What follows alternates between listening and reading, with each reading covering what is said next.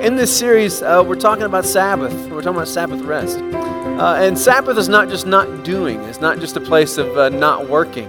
Sabbath is this space that God has given us where He promises to show up. It's a place where there is a very particular type of playing and praying with God. It's a place where we let go of all of our labels, of the titles, the weights of responsibilities and fears, and all of that junk that life gives us. We lay those things down, and we step into enjoying living in that moment with God. And in that, there's a type of childlike conversation that comes out of that. There's a type of prayer that happens in that space which just doesn't happen anywhere else. And so in this thing of Sabbath, we learn about it in the same places that we learn about the law. And so with the law, there's always some deeper meanings, right? Surely God was interested in more than do's and don'ts. Surely there's more that His heart was interested in on this topic. So what's happening? And if Paul is going to show us that the law was only the shadow of something much bigger and broader and more beautiful, then what was the Sabbath the shadow of? And so we're learning in this series that Sabbath is an invitation to the type of Garden of Eden relationship that He's always desired to have in us, what He's going to restore when Christ returns. But this place of relationship is available to us now. But the odd thing about this is there is a very interesting way we enter into that. To enter into this connectedness with God, this place of being childlike, of letting all the weights aside. It seems so simple, but yet there's something difficult about Sabbath, right? I can't just not work. I have to find a way to wrestle off everything that my life is about outside of God to enter into this space. It's difficult. And so there's some things that are hidden in the scriptures about this that we're going to talk about this morning. But I want to start with this. Every one of you was born behind bars. Think about that. Your first night's sleep was spent in a what? Some form. Okay, and again, I know our ages are all over the gambit here, right? Some shape or form, you were born into a thing of confinement, right? A cradle, if you were really interesting, like my sister, when she was a baby, she used to sleep in a drawer, in a sock drawer. They'd put her in the sock drawer, and that wasn't me. That's just, so she's got issues. As you can imagine, I was born and they put me with the socks and undies. That's where I went. That's my identity in life. Me and socks, we're about level. Okay. So when you were born, the first place that you were put is into confinement. Limitation, right? When you guys have those nurseries now, and like you want to get the perfect color on the wall, and all the decorations and the fabrics all need to be perfect, right? What are you really doing? You're making the perfect jail cell for your baby. Come on, like soak it in, right? Here, we put all this love and care, and we're going to put you behind bars. You stay right here. You've got 1 foot that way, 6 inches that way, and we're going to wrap you up in blankets so you can't move because we love you so much. We're going to put you in a straitjacket. I mean, just soak it in. This is how we show our kids we love them, all right? You are so precious and beautiful. We're going to wrap you in a straitjacket. We're going to isolate you into solitary confinement and put you behind bars. If you guys want to start the counseling for your children, I'll have some times out there in the foyer. And you wonder why we're messed up, right? But there is a method to this, right? Why are we trying to restrain them? Why is there limitation? Why are we, the first moment these kids are born and they're beginning to breathe and to sense, to take in smells and sights, and they're beginning to explore this new world, the first thing we do is we put them into a confined world. We put them behind bars. Now that, in culture for us, is okay, right? Have you been reported to the police for putting your baby behind bars? Are you second guessing whether or not you should have been? Right? Okay. Todd, I'm sorry. I found out there's a family in the church. They chained their child. They wrapped them all the way up. They turned the lights out, and they hid them behind bars. Beautiful. But why do we do this as parents? What is the idea here, right? There is a graduation stage with children, right? The first thing to lose is the straitjacket. The first thing we want to do is like when they get to the age where they can roll over, what happens if you don't release the arms? Come on, mamas, what happens? because all you dads just watching football. You don't know what's going on behind bars, right? But when your baby behind bars rolls over and the straitjacket's still on, and what can happen when here's the bed and here's their face? Suffocation, right? There is a need now, because they have more ability, they've graduated, we now are going to give them more freedom. Now we're going to release the arms, right? And then we're going to release the legs. And then as they get older, we're going to start to do more things. At some age, the bars are going to come off the bed. Now, parents, okay, I'm not sure what your approach has been, but some parents do the full cage and the half cage. You know what I'm talking about? Okay, where the crib turns into a bed. Okay, nods. All right, and it got a half cage. The idea is we don't want our kid to roll out off of the bed and fall on the floor. Correct? So our kid has had a cage their entire life. So now we're going to go to half a cage. We love you and we trust you. You're going to sleep with only half of your room behind bars. Amen. This is great. Now, I want you guys to keep laughing, okay? I'm not saying you're bad parents. All right, this is just the way that we've been taught to parent. Amen. All right? And so what's going to happen after this, then we're going to take the bar away. And then all of a sudden, at some point, we're going to begin to put new things in their room. Now there's new toys. If you're interested in this, you can give them a TV in the room. Mixed feelings on this one, okay? And then at some point, we're even going to begin to help them go find their own room. And we're going to pay for it, whether it's college or we're going to help them get their first rent and their first apartment. And then what's going to happen? Then we're going to take even that restraint off of them, and we're going to continue to back away and back away and back away. The confinement, the limitation is going to get less and less and less. As this child shows us that they are mature enough and able to live without restraint, to live in a place of freedom, we're going to give them freedom. The restrictions, the prisons, the bar comes down. Now, even though it's natural for us to put babies behind bars, is it natural for you to be behind bars when you are 30 years old? What happens if you're still sleeping behind bars when you are 30 years old? What happens if you are in a straitjacket behind bars at 30 years old? What if you are in solitary confinement in a straitjacket behind bars at 30 years old, right? There's a problem here, right? There needs to be a maturation into freedom, right? The idea of growing and maturing is that this child is going to come to a place where they can handle freedom. There are two reasons that we place limitations on people. The first one is self-harm. We do not want them to hurt themselves. The second reason that we place limitation is harm of neighbor. We do not want them to harm anyone else, right? So when your kid is in the car and you have them strapped into their chair and they cannot move, okay? We're not doing that because we don't love them. Right? We're saying we're trying to protect you and everyone else on the road. What happens if you put your 7-year-old behind the wheel? I love you. Here's just all the freedom you would ever want. Amen. You are not protecting them or who? Anybody else, right? This is the idea of restraint. Now, we're talking about Sabbath, and we're also going to talk about giving, because I figured, as a pastor who hardly ever talks about giving, the one Sunday I should do it is on Pastor Appreciation Sunday. So the baskets will come by every 10 minutes. And we're going to pause to watch you. How much do you appreciate your pastor, James? Really, $5? That's it? And so we're talking about giving and Sabbath this morning, all right? But I want you to understand this. We're going to use Sabbath and giving, but we're talking about a much bigger picture here. What I'm really doing is telling you how the Bible works, how God is at work in our lives, okay? And so with this idea of Sabbath and giving, I want to talk about the Ten Commandments. I love how it starts. Now, we talked about this last week. In Exodus 20, verse 1, it starts this way. And God spoke all these words, I am the Lord your God who brought you out of Egypt, out of the land of slavery. Slavery is what? Slavery is confinement, right? To be limited, to be pulled back. Your freedom, your abilities, your potential, what you can do is restrained, right? The mental image is of almost someone just wrestling with you, trying to hold you, to pin you down, right? So we're talking about here in Exodus, we're talking about the slavery of Israel to Egypt. Now this starts somewhere else. This doesn't just start out of the blue. What's interesting about this, it starts with Joseph and his coat of many colors. Who has ever been to nursery? And we heard about that story.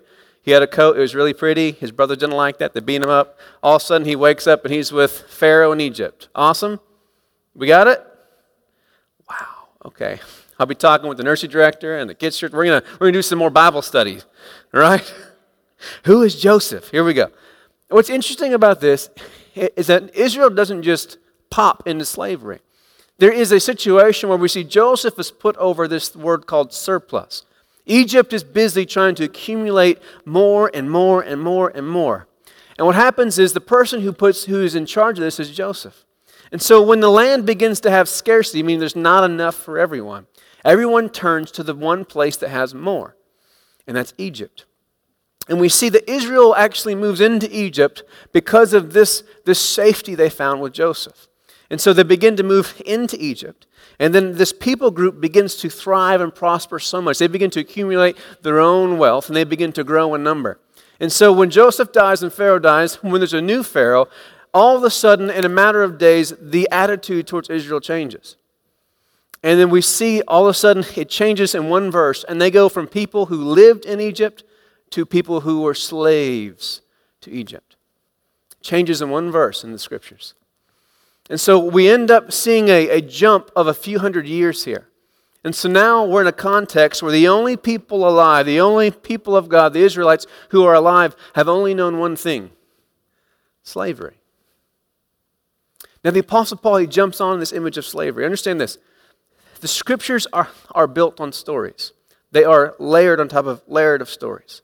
One of the most easy ways for us to understand anything is through story. Like when someone begins to share their experiences, it helps us understand things. If I break it down with like definitions, that's a little bit of understanding, but stories kind of brings us into it.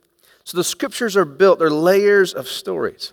And one of the foundational layered stories is the story of Exodus, meaning when God brought Israel out of Egypt.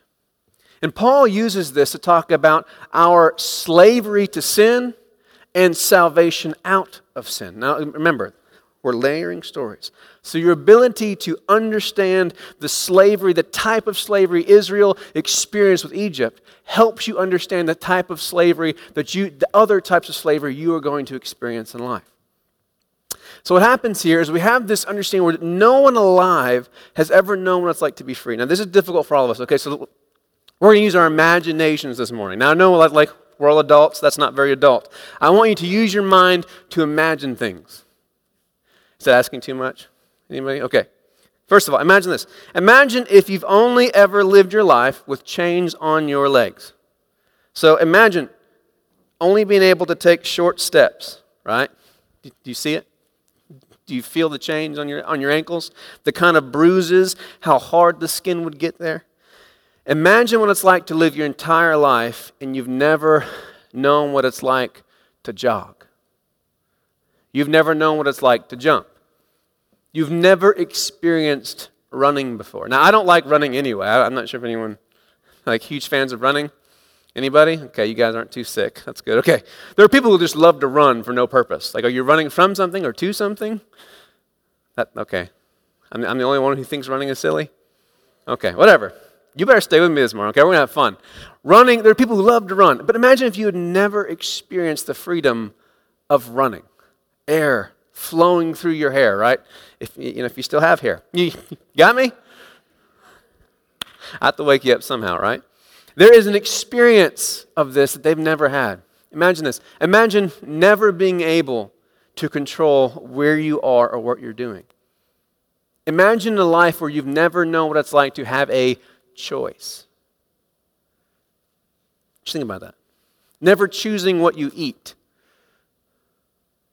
Never choosing the scenery that you're looking at. Not choosing what you do with your time or your energy. Not choosing what happens to your children or to your family. You have no freedom. Now the story goes like this. God intervenes into the situation. He becomes the God who frees Israel, right? And so if you guys have your Bibles, go to Exodus 14. Oh no, I chopped it off. If you guys could put that on the screen for me, Exodus 14, verse 26 through 31. Apologize, I had that and I reprinted my notes. Then the Lord said to Moses, stretch out your hand over the sea so that the water comes back and covers the Egyptians, their chariots and their cavalry. So Moses stretched out his hand over the sea. At daybreak, the sea returned to its normal depth. The Egyptians were driving towards it, and the Lord tossed the Egyptians into the sea. I love that word, toss. It seems so casual, right? Tossed. Come on, you guys have to enjoy the Bible. It's great. Egyptians, armies, thousands of people, tossed them to the sea. Egyptians to the sea. The waters returned and covered the chariots and the cavalry. Pharaoh's entire army that had followed them into the sea. Not one of them remained. The Israelites, however, walked on dry ground through the sea. The waters formed a wall for them on their right hand, on their left. Just pause for 1 second here. I want you to imagine this. Imagine this right with these chairs, the aisle. Imagine a wall of water on your right, a wall of water on your left. Just have that picture. Coming back to that. The Lord rescued Israel from the Egyptians that day. Israel saw the Egyptians dead on the seashore. Israel saw the amazing power of the Lord against the Egyptians. The people were in awe of the Lord. They believed in the Lord and his servant Moses. That word rescued, look at that. The Lord rescued Israel from the Egyptians. That word for rescue, yashah, salvation is what it means.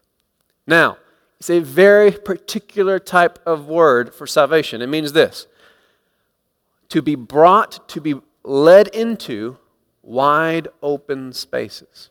Okay. Image here. This side of the walls of water. On this side is slavery. All I have ever known is restraint. I have never known what it's like to have freedom, to have choice, to have anything in my hands. I've never known what it's like to have power over my own life. Never. I've only ever known restraint. On the other side of this narrow walk, okay, is the desert. What do you see in a desert? Holler it out. Nothing.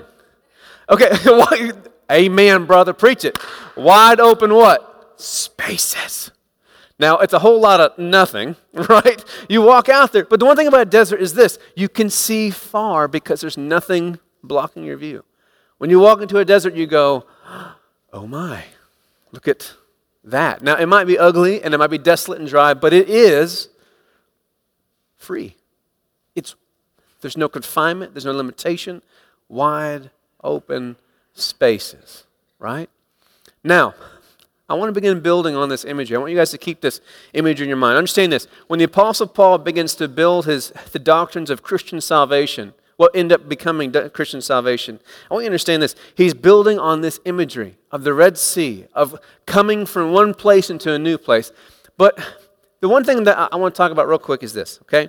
If I described a place for you where you had no needs, you never had to work for anything, all of your needs were met, all you had to do in that space in your life was spend time with friends, with family, enjoy the presence and the nearness of God, and have absolute safety. There's no one around you. There's nothing to cause fear or panic or dread. All of those weights that you have, right? Because if you think about it, the majority of the issues and weights you carry come from having to meet your own needs and having to have fear. Toss all that aside. What have I just described? This sounds an awful lot like a place we talk about with harps, clouds, golden streets. Anyone? Anyone? I've described what? Heaven. I've described the desert. A place where God provides for every need. I wake up every morning, I walk out of my tent, there's all the food I need for the day. What am I supposed to do today? Is there work to do today? No. Just enjoy this. Spend time together. God is here. Your family is here. Your friends are here. There's no pyramids to build today.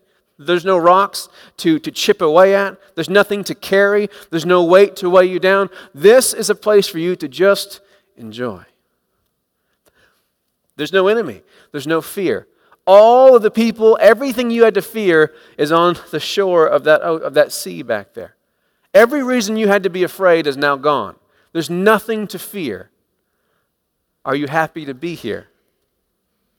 Is this a place in the Scriptures we talk about as a place of prosperity and blessing and overflowing? God loves us so much, He left us in the desert. In the churches I grew up in, if someone was going through a really hard time, they would say, I'm going through a desert season. God's trying to teach me something. Which, maybe, right? But the connotation was, this stinks. Right? And in the scriptures, okay, the way we look at it in hindsight is the desert was something we had to go through to get to the good stuff. Right? The promised land, the land overflowing with milk and honey. It had streams and lakes. It was fertile. Had everything that seemingly the desert doesn't have. But there's something about this need to have more. There's something about the accumulation. We need more. This food for today is not enough. I want more. All the possessions and gold that we got from Egypt is not enough. We need more. Enjoying family and friends and the presence of God is not enough. We need something to do. Because that's all we've ever known. I want you to understand something. See, it's one thing for God to lead Israel out of Egypt. That was just the first step. But how to get Egypt out of Israel was the next.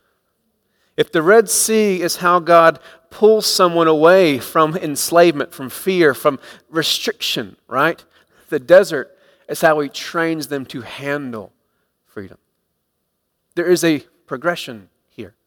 See, the desert isn't the place we're going to end this journey, but it is part of it.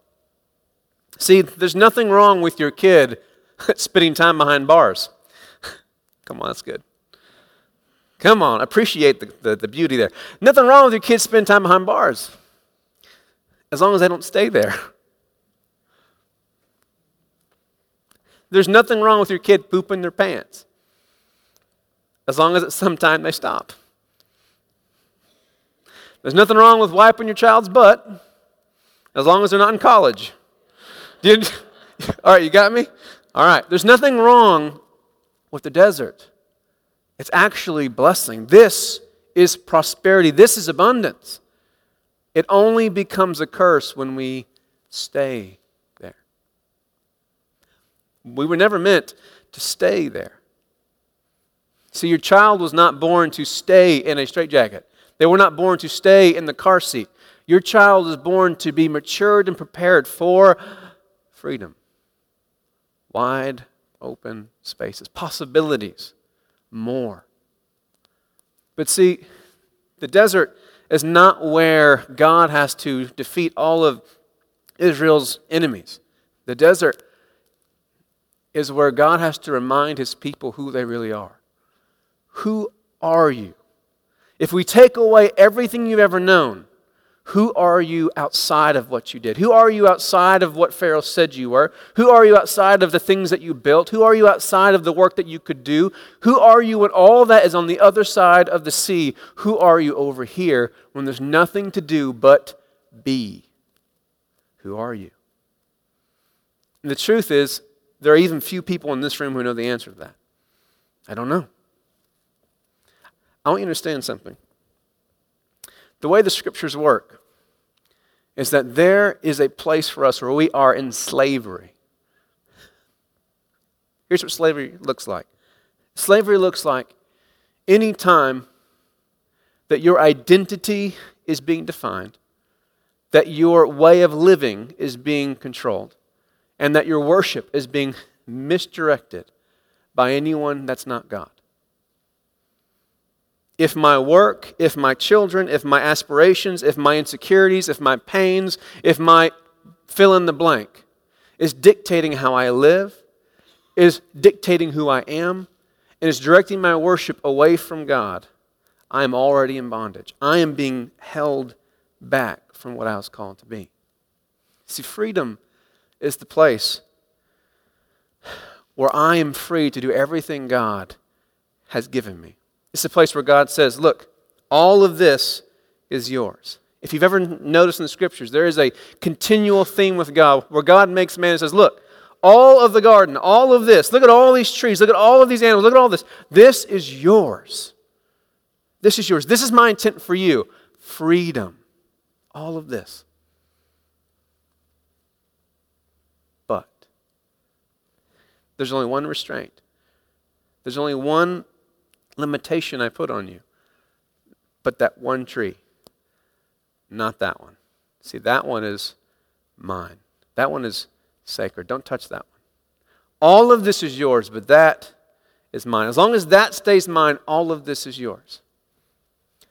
You're going to see a theme here.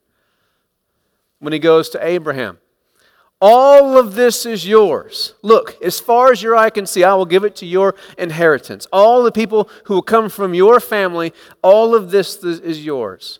Except for one thing. Remember, I'm the one who gave it to you. I will be your God. You will be my people. Moses, lead the people to the land I promised. Look, all of this will be yours. Except for this one thing. And he begins to break down these commandments. I love this. And so we get the 10 commandments, right? And so it starts out with this caveat. I'm the Lord your God who brought you out of Egypt, out of the land of slavery. Remember this. When you hear that, interpret it this way. I'm the one who wants you to be free. If I didn't want you to be free, I would have left you with Pharaoh in Egypt. I want you to be free. With this in mind, here are 10 commandments. Now, have you ever looked at rules as freedom? Absolutely not, right? He starts with 3 of them. And the first 3 all center on one subject. How Israel treats God. I will be your only God. You will not make any idols, and you will keep my name sacred in your mouth. And the last 6 are all focused on who? How we treat who? Don't steal, don't covet, right? Don't murder, right?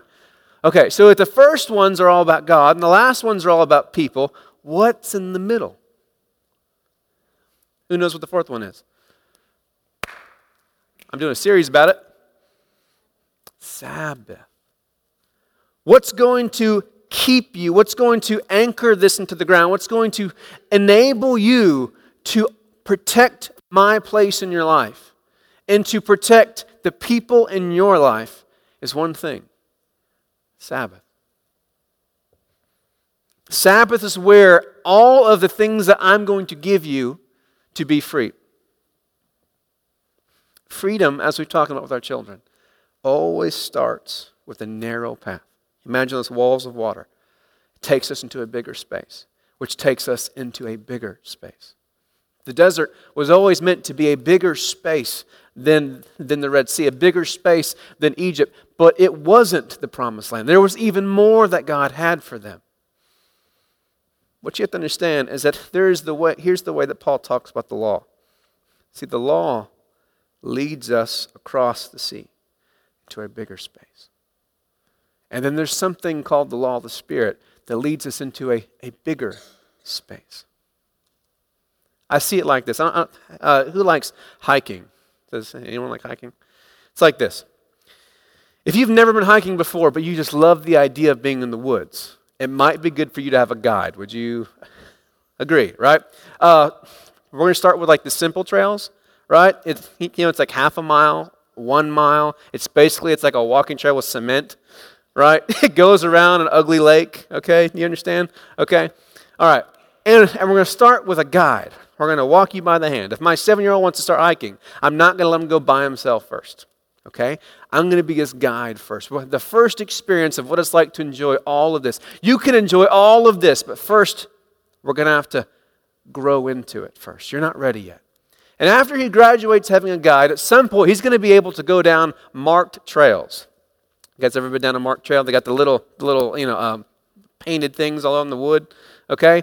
And it's like it's a beaten path, right? It's been walked many times before. It's kept clean, right? All the briars and the tree limbs are all kind of kept back, right? And all you got to do is stay on the path.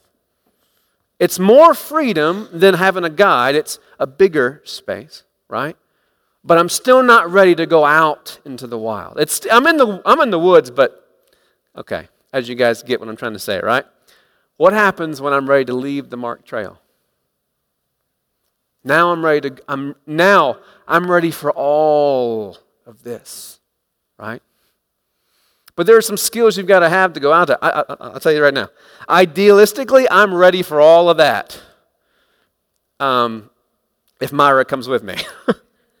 Because I'm not ready for all of that yet. That scares me. There are bears out there in Mountainburg, and people feed them. What is wrong with people? I don't know what's wrong with people. I'm not ready for that yet. I'll be in the house looking through the window. Yeah, it looks like fun, Bears like spam, whatever. I'll stay back here. There is a space where we start with limitation, confinement. And we grow into more freedom. And we grow into more freedom. See, I get this all the time. Well, Devin, I don't need to tithe 10%. Because, the New Testament, it told me I don't have to. Theologically, you're absolutely right. Absolutely right. There is immense freedom in the kingdom of heaven. Immense freedom in the law of grace. You better believe there are wide open spaces, but guess what? You aren't ready for that yet. There is a space where you need to grow into that. Because you know what? You're absolutely right. You don't owe God 10%. You're right. You're right. The Old Testament said 10%. You're right. You don't owe God 10%.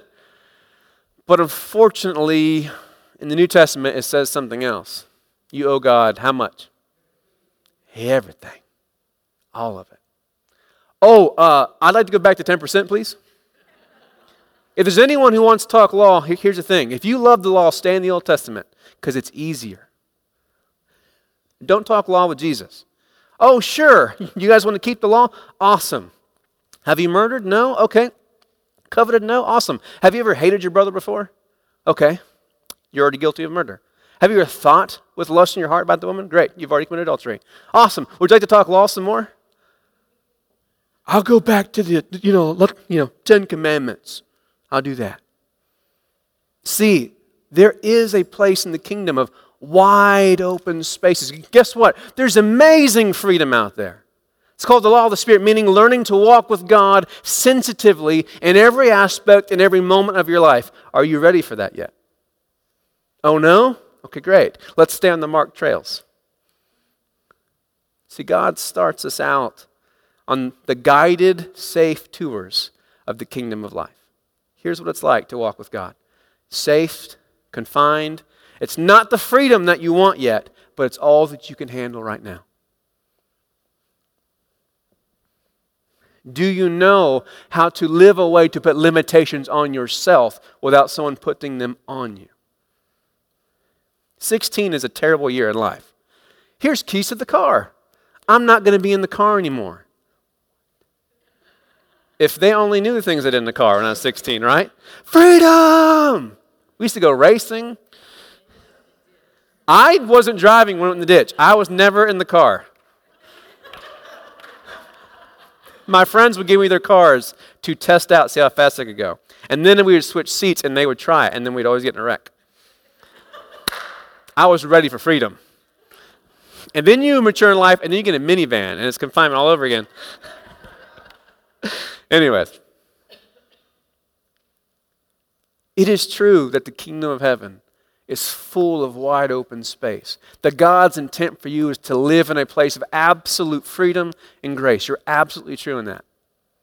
But for you to think that you have graduated and you're ready for that yet, that is the error here.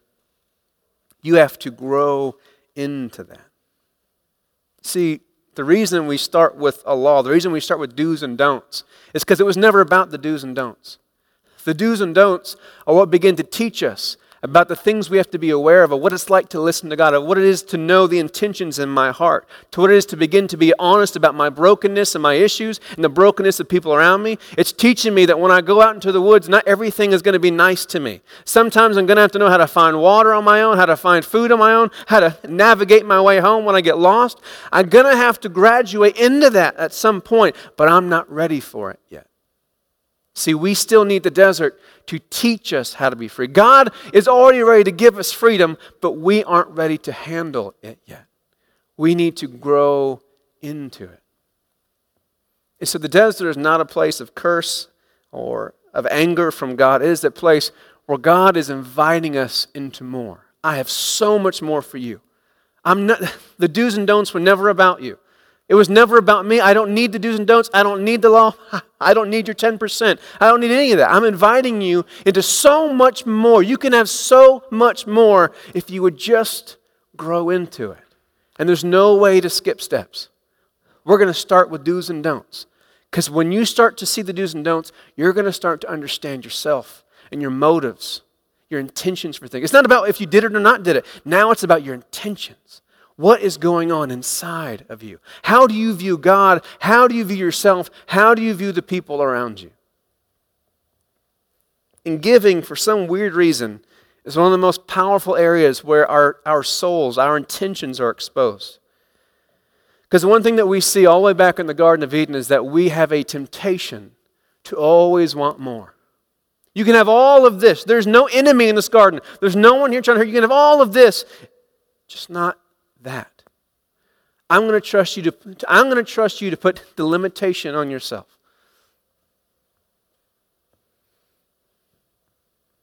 So there's a space with us with giving, where from the Old Testament to the New, money is a consistent theme. How we handle our money is a huge theme because money is one of the most powerful idols that we've created. It is one of the most powerful ways that we break the second commandment.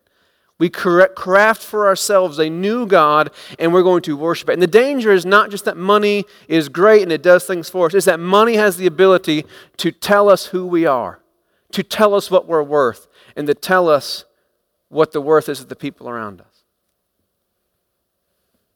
See, the majority of the wars in this world were not fought for survival. They were fought because they were worshiping the wrong God. Whether that God was from sacred text or that God was in the form of money or land or power, we do not know who God is. If we do not have the right image of who God is, of what deserves our worship, we do not know who we are. And if we do not know who we are and who God is, I will always misunderstand who you are. See, money will tell me this. Money will tell me it is what is to be worshipped, that I am only what I can produce and accomplish, and that you are my competition. And a competitor quickly becomes an enemy. So I just want to encourage you this morning.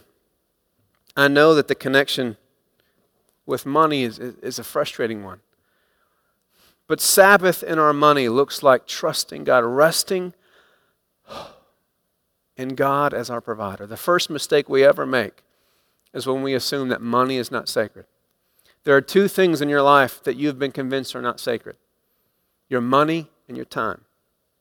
Well, Devin, I don't have to come to church every Sunday. You're right, but are you ready for that freedom yet? Have you grown into that freedom yet? Do you know how to live in a place of dependency on the people of God to where you need them in your life? And now when you miss a Sunday, you can't wait to get back. Or have you not matured to that level yet? To where one Sunday becomes two, becomes three, becomes four, becomes a disconnection from the body of Christ, and an independent style of Christianity. Well, Devin, I don't have to give 10%. Sure. Are you sure you've grown into that yet? Guess what? The goal of giving is not to give the 10%. The goal of giving is to grow into a place where you love the people around you more with your money than you love yourself. Where you trust God more than you trust your abilities or your employer or your work ethic or your promotions or your paycheck. But you're not there yet. I'm not there yet. The goal is to grow into a place of absolute Spirit-led generosity, where when God whispers to me in every moment, I can meet needs of people in all different places. That's the goal, but guess what? You have to mature into that place. And you got to start somewhere. I'm not a big fan of telling people to tithe 10%, but I'm learning this as a pastor, that we have to start somewhere. It's never about the 10%. If you still have a relationship with God about do's and don'ts, understand this. If you need to start there, but we're going to grow beyond that. In the area of giving, have you grown beyond do's and don'ts? Are you willing in your heart posture to live a year or 2 years of saying, okay, I'll give you 5%. Now I'm going to grow to 7%, and I'll give you 10%. And then are you ready to graduate into living a life where I'm accumulating as much money as I can to give away? And if I lose my job, if I lose my paycheck, I don't lose who I am. I know who I am in Christ. Without my job title, without my paycheck, without my security, I know who I am in God. Are you giving in a way that makes you vulnerable to having to lean and trust God? Every single thing in the kingdom of heaven is about discipleship, meaning maturing into Christ. If you're not handling your money in a way that is stretching you to grow more and more in Christ, you are already mishandling your finances. If you need to start at 1% this morning, start at 1%. If you've been doing 10% for 5 years and it's easy for you, guess what? Go farther. If you got all the way past that and you need to start over, start over. We are growing into Christ. And guess what? Every single thing that we're not willing to submit to God, this is the idol. This is what we truly worship. It's not about your money. It's not about the do's and don'ts. It's about growing into the image of Christ and worshiping God, allowing God to define who you are, allowing God to define who the people around you are.